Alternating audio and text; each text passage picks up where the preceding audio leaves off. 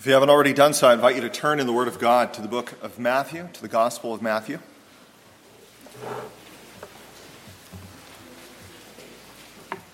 And I'll be making reference several times in the sermon to a section of a document called the Heidelberg Catechism, written in 1563. The section I'll refer to is on page 215 of the Thin Forms and Prayers book. It's also in the hymnal. So if you'd like to see that with your own eyes, of course, you can turn there as well. But Matthew chapter 1 will provide our main reading.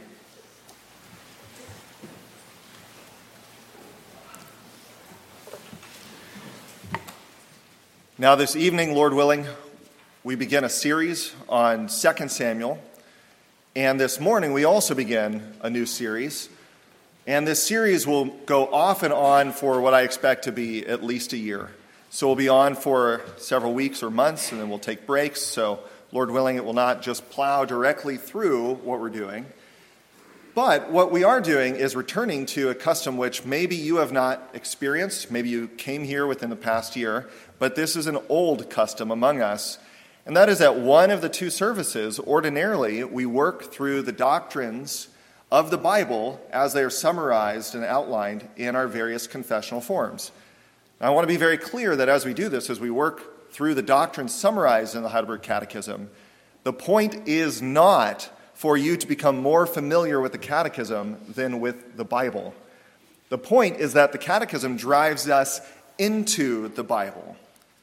Think about it this way. On the one hand, you can have a pastor or a single consistory determine what they believe are the most essential doctrines and passages of the Bible. Or, in our case, we work through this document that has been used. It's the most widely adopted of all of the Protestant confessions of the Reformation era. We use this to lay before you what the churches have agreed. This is where the core, the heart of our faith lies, these things in the Bible. And so, the goal will be to look at the Bible and see all of these things that matter so much for us. We'll be doing that over a period of time. Now, this morning, we're picking up where I left off previously, and that's at Lord's Day 14. So we're not going to start right back at the beginning. Whenever we take breaks, we'll just pick up and keep moving forward. And what that concerns is the conception of Christ, his conception and his virgin birth. And that's why, as I mentioned, somebody said, Merry Christmas, because we're at a passage we associate typically with December in our tradition. But really, it's a truth for all time to consider what does it mean that God comes among us. And our text is Matthew chapter 1, beginning at verse 18. Let's give attention to the word.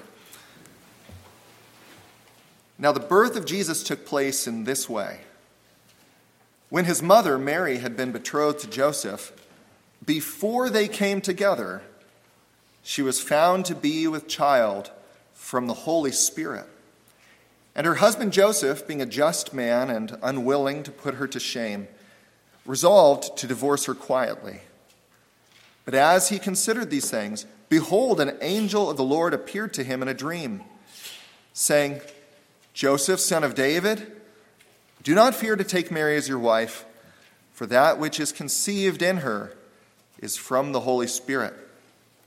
She will bear a son, and you shall call his name Jesus, for he will save his people from their sins. All this took place to fulfill what the Lord had spoken by the prophet. Behold, the virgin shall conceive and bear a son, and they shall call his name Emmanuel, which means God with us. When Joseph woke from sleep, he did as the angel of the Lord commanded him. He took his wife, but knew her not until she had given birth to a son. And he called his name Jesus. Let's ask the Lord's blessing. Heavenly Father, even as Elder Moss prayed, we ask you together again, please work by your Holy Spirit to apply these truths to us. Open our hearts, our understanding. Guard us from error in everything. Be glorified in order that we might become more and more your willing servants. For in Jesus' name, God's people pray. Amen.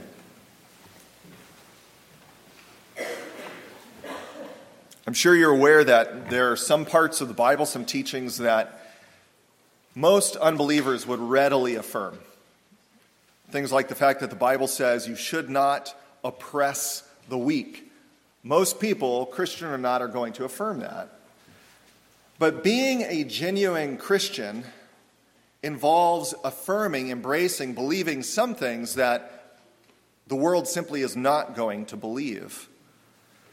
For instance, there are many professing Christians who struggle with the idea of Jesus' miracles, that he multiplied bread and fish, that he really did walk on water. This is not a myth, it's not a fable. And many who profess the name of Christ will struggle with that, and maybe at times you struggle with that. Now, where does that come from? It comes in part that for centuries now, we have been living in a society that increasingly has become secularized, has become more naturalistic, more skeptical. That is, living as though God does not interact with the world, whether or not there is a God. But if you live as though God is not in the world, then you start to feel and believe that God is not at work in the world. And the logic basically goes, I haven't seen any miracles, so why should I be obligated to believe in miracles? If I haven't seen it, I shouldn't have to believe it. This became a major controversy in the American churches in the early 20th century, a controversy between the so-called theological fundamentalists who affirm miracles and the theological liberals. They called themselves liberals because they felt that it was more generous. They were making room for people who could not affirm these miracles. And it especially centered on the virgin conception of Jesus Christ. It is still the case today. There are many people who profess the name of Christ who say this shouldn't be one of the essential things. As long as you affirm the morals of Jesus, as long as you affirm the way he said to live, and you affirm the sense of absolute dependence upon the Father that he had, then that should be enough to be a Christian. But with the church throughout the ages, and more importantly, with the Holy Spirit who bears witness in the Word, we confess and believe that this is one of those essential doctrines of the faith. It's not like an appendix or some other part of the body that if you remove it, you can go on living. This is at the heart of the faith, because without it, you do not get the blood of Christ to cover you in a sufficient way. In the conception of Christ by the Holy Spirit, God conceived a most ingenious covering for our condition. And that's what we're going to consider this morning. We're going to do so, I hope, in a fairly straightforward way, under three main headings. First, we're going to look at what it is that we confess as a Christian church. What do we confess about this? And then second, why do we confess this? What is our reason for believing in the miraculous conception of Christ? And then third, what comfort or what benefit does this bring you, not just at some point in your life, but on a regular basis, to believe that Christ really, truly was conceived by the Holy Spirit of the Virgin Mary? We're going to see it does matter. It has practical implications, and indeed implications for your very salvation, your very eternal life being tied to this. So this is what we consider this morning. We're going to dive right into the first of these three headings. What do we confess as a Christian church? And I add that, not simply a Reformed church. This is one of those doctrines which is held by all true churches. What is it that we believe about the conception of Christ?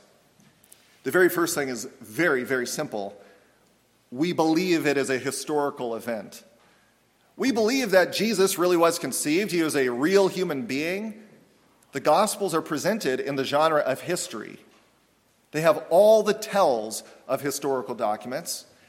And Jesus is borne witness to not only in the Bible, but also extra-biblically.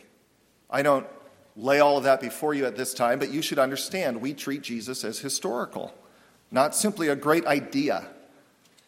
But then we have to go further. As a church, we confess that the person whom we call Jesus, the person in our passage who was given that name, did not begin to exist at his conception. And that makes him different than all of us. We became people at the time of our conception. But the person described here is different. Look with me at verse 22. All this took place to fulfill what the Lord had spoken by the prophet. He's referring here to Isaiah chapter 7, verse 14. Behold, the virgin shall conceive and bear a son, and they shall call his name Emmanuel, which means God with us.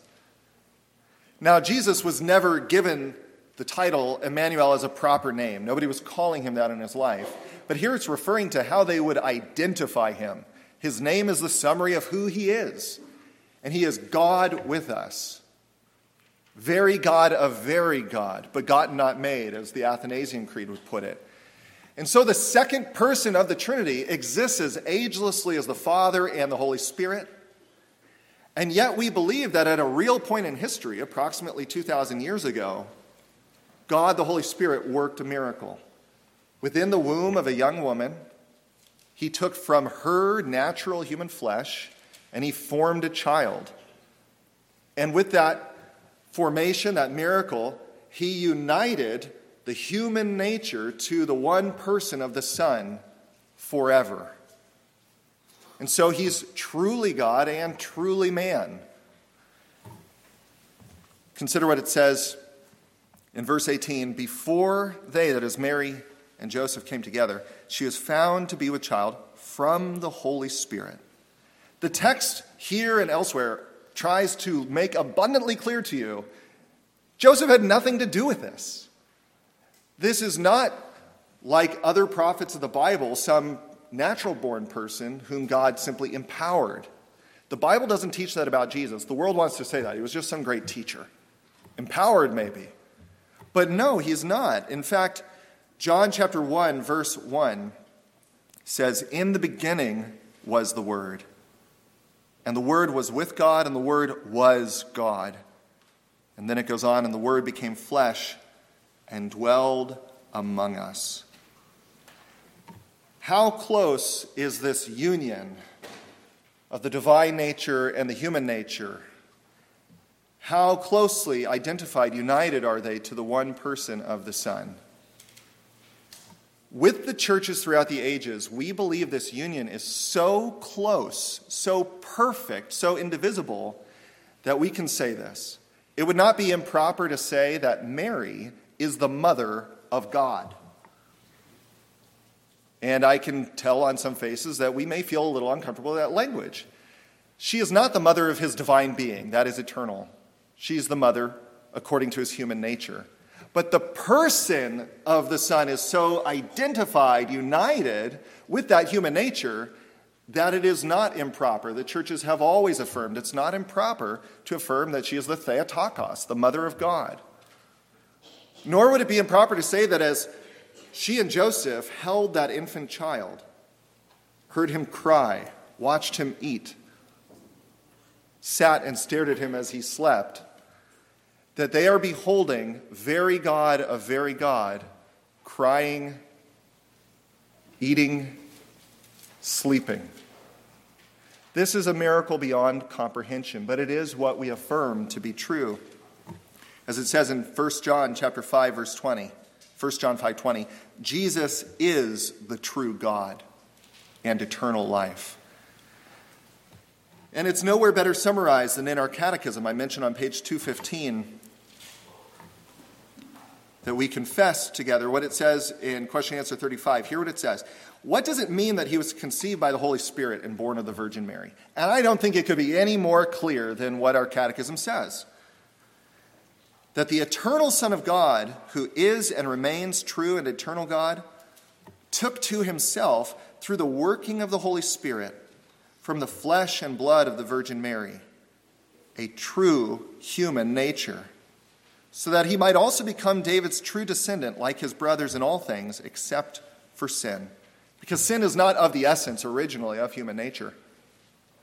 But bear in mind what we do not believe. We don't believe that God simply provided for himself a kind of physical shell and dwelled inside of that. To say that he had a true human nature means he has a true human will, he has a true mind, true emotions. Truly God, truly man. There's no such thing as 99% human. That's not a human. if it's 99%. That's why our confessions use the language of truly. Again, and I want to be clear, whether you are young and hearing this for the first time, whether you are newer to the faith, or whether you are older and you have tried to pick this bone and you still don't get it, we do not confess full comprehension of the miracle. That's not what we confess. We confess that we believe these things, but not that we fully comprehend it. There are many things that we believe in that we don't fully comprehend, or that we cannot prove by empirical science. I can't prove that I'm not just in a vat, having these thoughts and imagining I'm here right now. The Lord has set the world up in a certain way that we have reason to believe. And he works by his Spirit in such a way to bring things home. But that's not the same as full comprehension. In fact, I don't ask that you turn there, but listen to these words. None less than the Apostle Paul says, 1 Timothy 3:16, "Great indeed, we confess, is the mystery of godliness, that he was manifested in the flesh." Great indeed is the mystery. Well, if it's so mysterious how the virgin conception took place, why then do we require it as part of the core, the essence of genuine Christian profession? If it's so mysterious, why do we require this? And that brings us into our second main heading, why we confess the miraculous conception of Christ. We've seen basically what it means. He's truly God, truly man, begotten, not made, within the womb. Why do we believe this? And I want to lay before you three reasons. Three reasons. Certainly more could be added.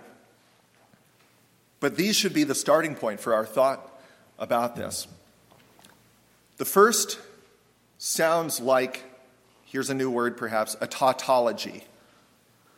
A kind of circular reasoning. It doesn't seem to prove anything at first when you hear it, depending where you are coming from. I assure you it is not. The first reason why we affirm the miraculous conception of Jesus Christ is because the Holy Spirit bears witness in and with the Word to his elect people that it is true. Now, a person who is not a believer hears that and says, well, that doesn't prove anything to me because I have not experienced the Holy Spirit bearing witness in and through the Word about these things. That doesn't mean it's not true or that it's not the experience of God's people. You might have a phone that does not receive 5G. It doesn't have the hardware or the software. That doesn't mean I'm not receiving it, or that all of his people throughout the world are not receiving it. Part of Christian theology is that when God takes a person to himself, by the Holy Spirit, he grants a renewed nature. He does a work that we call the new birth. He imparts a new nature from the Father, begun in this life, growing up to the next stage. And with that, the Holy Spirit bears witness to things. For instance, it says he bears witness with our spirit that we are children of God. We don't know that we're children of God simply because we rationalized it. The Holy Spirit, who is personal, bears witness in his people. Our Belgic Confession, another one of our confessional documents, says this much in Article 5. Hear what it says. We believe without a doubt all things contained in the Scriptures, not so much because the church receives and approves them as such, but above all because the Holy Spirit testifies in our hearts that they are from God. That can sound bracing to people who want to be rationalistic. But notice what immediately follows that, because then it relates to the second reason we affirm the virgin conception of Christ. Right after saying that, the Belgic Confession says that we first of all believe because the Holy Spirit bears witness, but then it adds these words. And also because the Scriptures prove themselves to be from God. For even the blind themselves are able to see that the things predicted in them do happen. In other words, it's drawing attention here to secondary proofs of the authority and inspiration of the Bible. The Holy Spirit, when he works upon us, works in and with those secondary proofs. Things like the fact that the Bible is an organic unity. What do I mean by that? We're not going to go into all of that right now. That's a whole doctrine of Scripture sermon we'll get to someday, or for you to study. But the more you study the Bible, the more you discover it is a unified whole. More than 40 authors writing some 66 books over centuries and centuries from every sphere and strata of society. And yet there is unity of doctrine, of purpose, the purity of the morality that it calls us to, that it says things about human beings that no human wants to have said about them. It doesn't pull punches for laying before us a realistic picture of the world. Then you have prophetic fulfillment. The world can walk by that and say, I'm not even going to look into it. And yet if they did, they would discover that this is beyond all explanation. The many prophecies, for instance, in the book of Isaiah, and there are extant copies, existing copies of the scrolls of Isaiah that predate the birth of Christ by centuries. And yet their specificity bears witness to the truth of who he is. So that's a second reason. The Holy Spirit bears witness in and through the Scriptures as they are reasonable. And then there's a third reason. This one's a little bit different. We affirm the miraculous conception of Jesus because of the resurrection of Jesus. I want you to think about that. Do you believe in the resurrection of Christ? And think of all the reasons for that. The bodily resurrection of Christ. Christians understand it to be a historical event, as well attested or better than virtually any other event from ancient history. If you want to say, well, there's no historical basis for believing that, you'll have to get rid of things like our belief that Julius Caesar entered Gaul. Because there's more attestation, more reason to believe. That was the argument that Paul was making in 1 Corinthians chapter 15. He says, if you doubt this, go and speak to the people. Hundreds be held. Christianity emerges from its first centuries not as driven by one cult leader somewhere, but making audacious historical claims that anyone could verify. Now, how does that relate to this? Think about it this way. Everyone else who dies stays dead. Everyone else who dies stayed dead. Even the people who are raised by Jesus, they die again and they stay dead. They await the final resurrection. And that bears witness. Christians recognize, we affirm what the Bible says, that bears witness to something about the condition in which you and I were conceived. The wages of sin is death. All human beings, by nature, share in that guilt and corruption from the time of Adam. One accepted. Christ is accepted from this because he has, at his conception, his proper father being the heavenly Father. Even as it says in 1 Corinthians 11:13, the head of Christ is God, not Adam. The world will struggle with all of these reasons, and I'm not trying to persuade the world on the basis of worldliness. But God's people do recognize, and the more you understand the system of belief laid out in the Bible, you go, this clicks. And if I believe the Scriptures on other things, I should affirm this as well. More reasons could be added. And there is a fourth, but I wish to treat of it entirely separately as our third and our final heading. Our third and our final heading. It's one thing to understand the doctrine. It's another thing to understand why we believe it. It's another thing to understand how it actually benefits us. How the miraculous conception of Christ actually comforts God's people. And it's this that I want to draw your attention to. And in fact, I invite you to turn with me to the book of Psalms. To Psalm 51.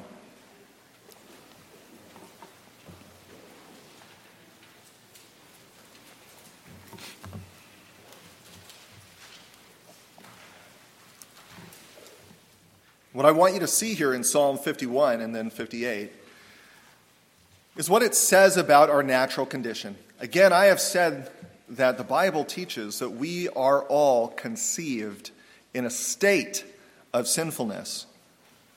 We are never existing in a moment where we did not have the corruption and the guilt of Adam before us. Psalm 51 verse 5 attests, surely I was sinful at birth, sinful from the time my mother conceived me. That's as the NIV reads. The ESV is similar. Surely I was sinful at birth, sinful from the time my mother conceived me. Then look at Psalm 58 verse 3.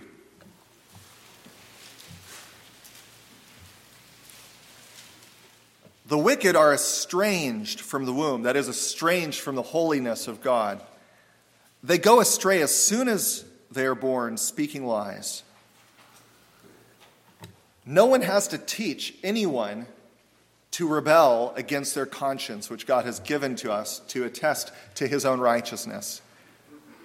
Even the most moral person, nevertheless, rebels at times against what they know is right. If you compare yourself to other people, maybe you feel pretty good about yourself. But we compare ourselves to God and the standard that he gave over humanity. The book of James says that if you know the good and you do not do that, then you sin.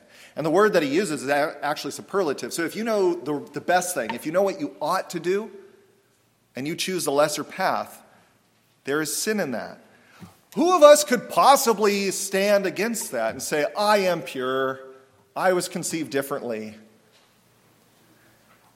The Bible describes a condition of humanity that the world does not rejoice to hear. And it is bleak, but if you don't understand the disease, you cannot receive the cure. Go ahead, put it to the test, though. I challenge you. And I did this as well. I remember somebody saying, just try to go a week without violating your conscience even once. Try to go a week and perfectly obey God's commands. If you're actually trying to do it, about 20 minutes later, you're like, whoa, this is not going well. You can either own that and then say, how do we deal with this? Or you can suppress that truth. In this way, we come back to the value of Jesus' conception. The miracle of his conception is that in it, God conceived a most ingenious, a generous way of addressing our fallen condition. He did not ask you to hear some message and live a better life and maybe earn his favor. But God came down. He took to himself our true human nature, body and spirit.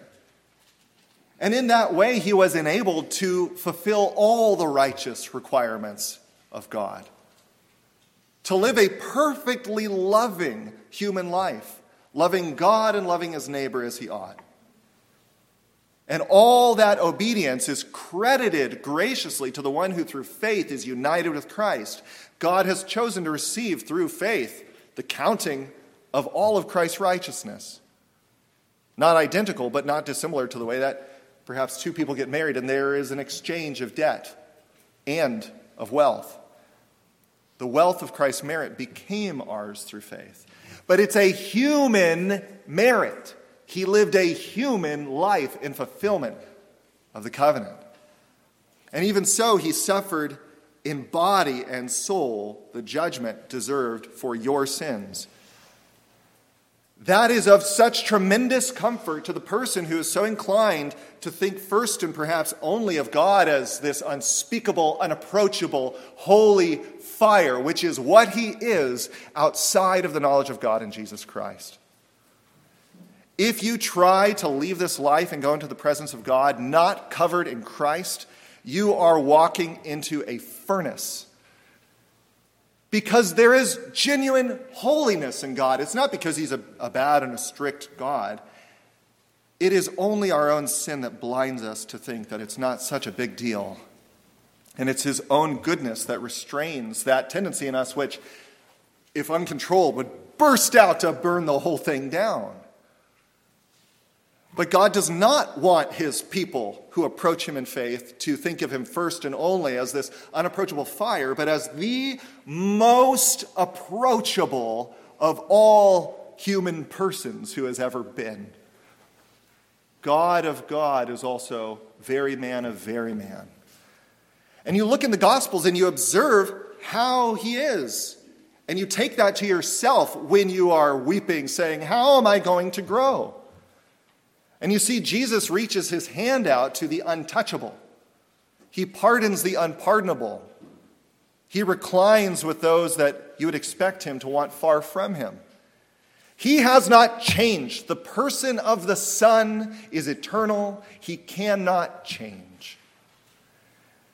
And so whatever we see of him towards them in the Gospels, we by faith receive for ourselves. I have one who wears my flesh, who has lived for me, who has died for me, and who loves me.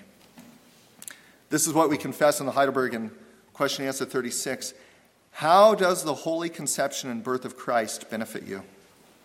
The answer is he is our mediator, and in God's sight he covers with his innocence and perfect holiness my sin, in which I was conceived.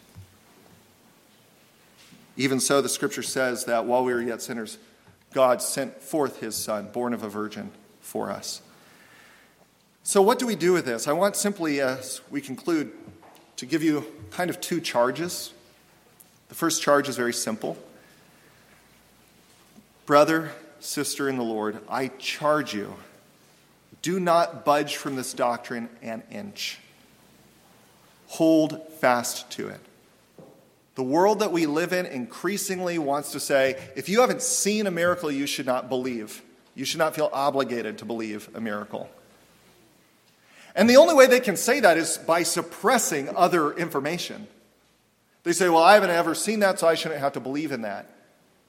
Is there anything else that no one has ever observed, and yet multitudes believe in?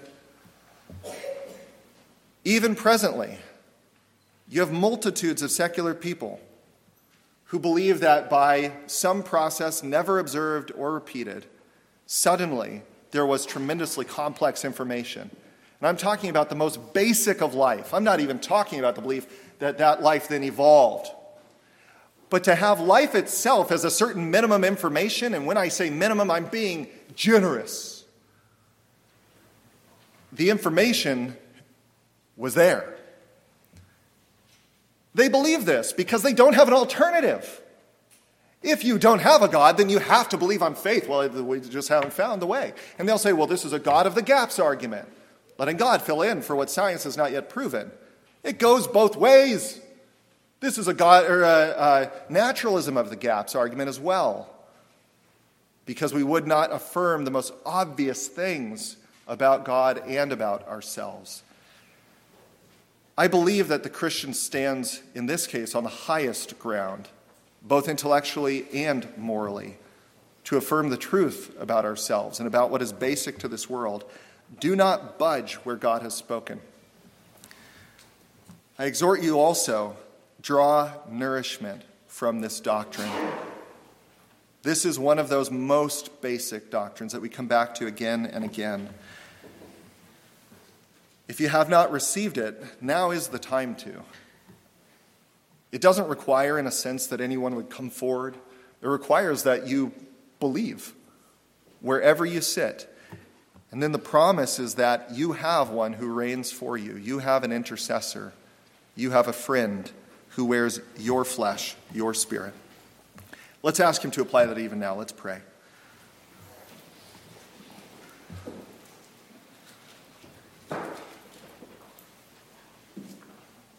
Our Heavenly Father, we thank you for having revealed to us yourself in your Son. We ask that you would strengthen us, Lord, not because the truth is not apparent, for indeed it seems most simple to think that you, who are the author of all life, should find it effortless to take from the flesh of a woman and create new life. This is nothing hard for you. Indeed, the real challenge is to comprehend what it means that God spoke and lived, and according to his human nature died for us. We ask, Lord, that you would apply these things by your Holy Spirit. Give us great joy and comfort in that we have a mediator. We ask that you would bring these things to us and help us to communicate them to others, to pass on this tradition of faith to those after us. For we ask all of this in Jesus' precious name. Amen.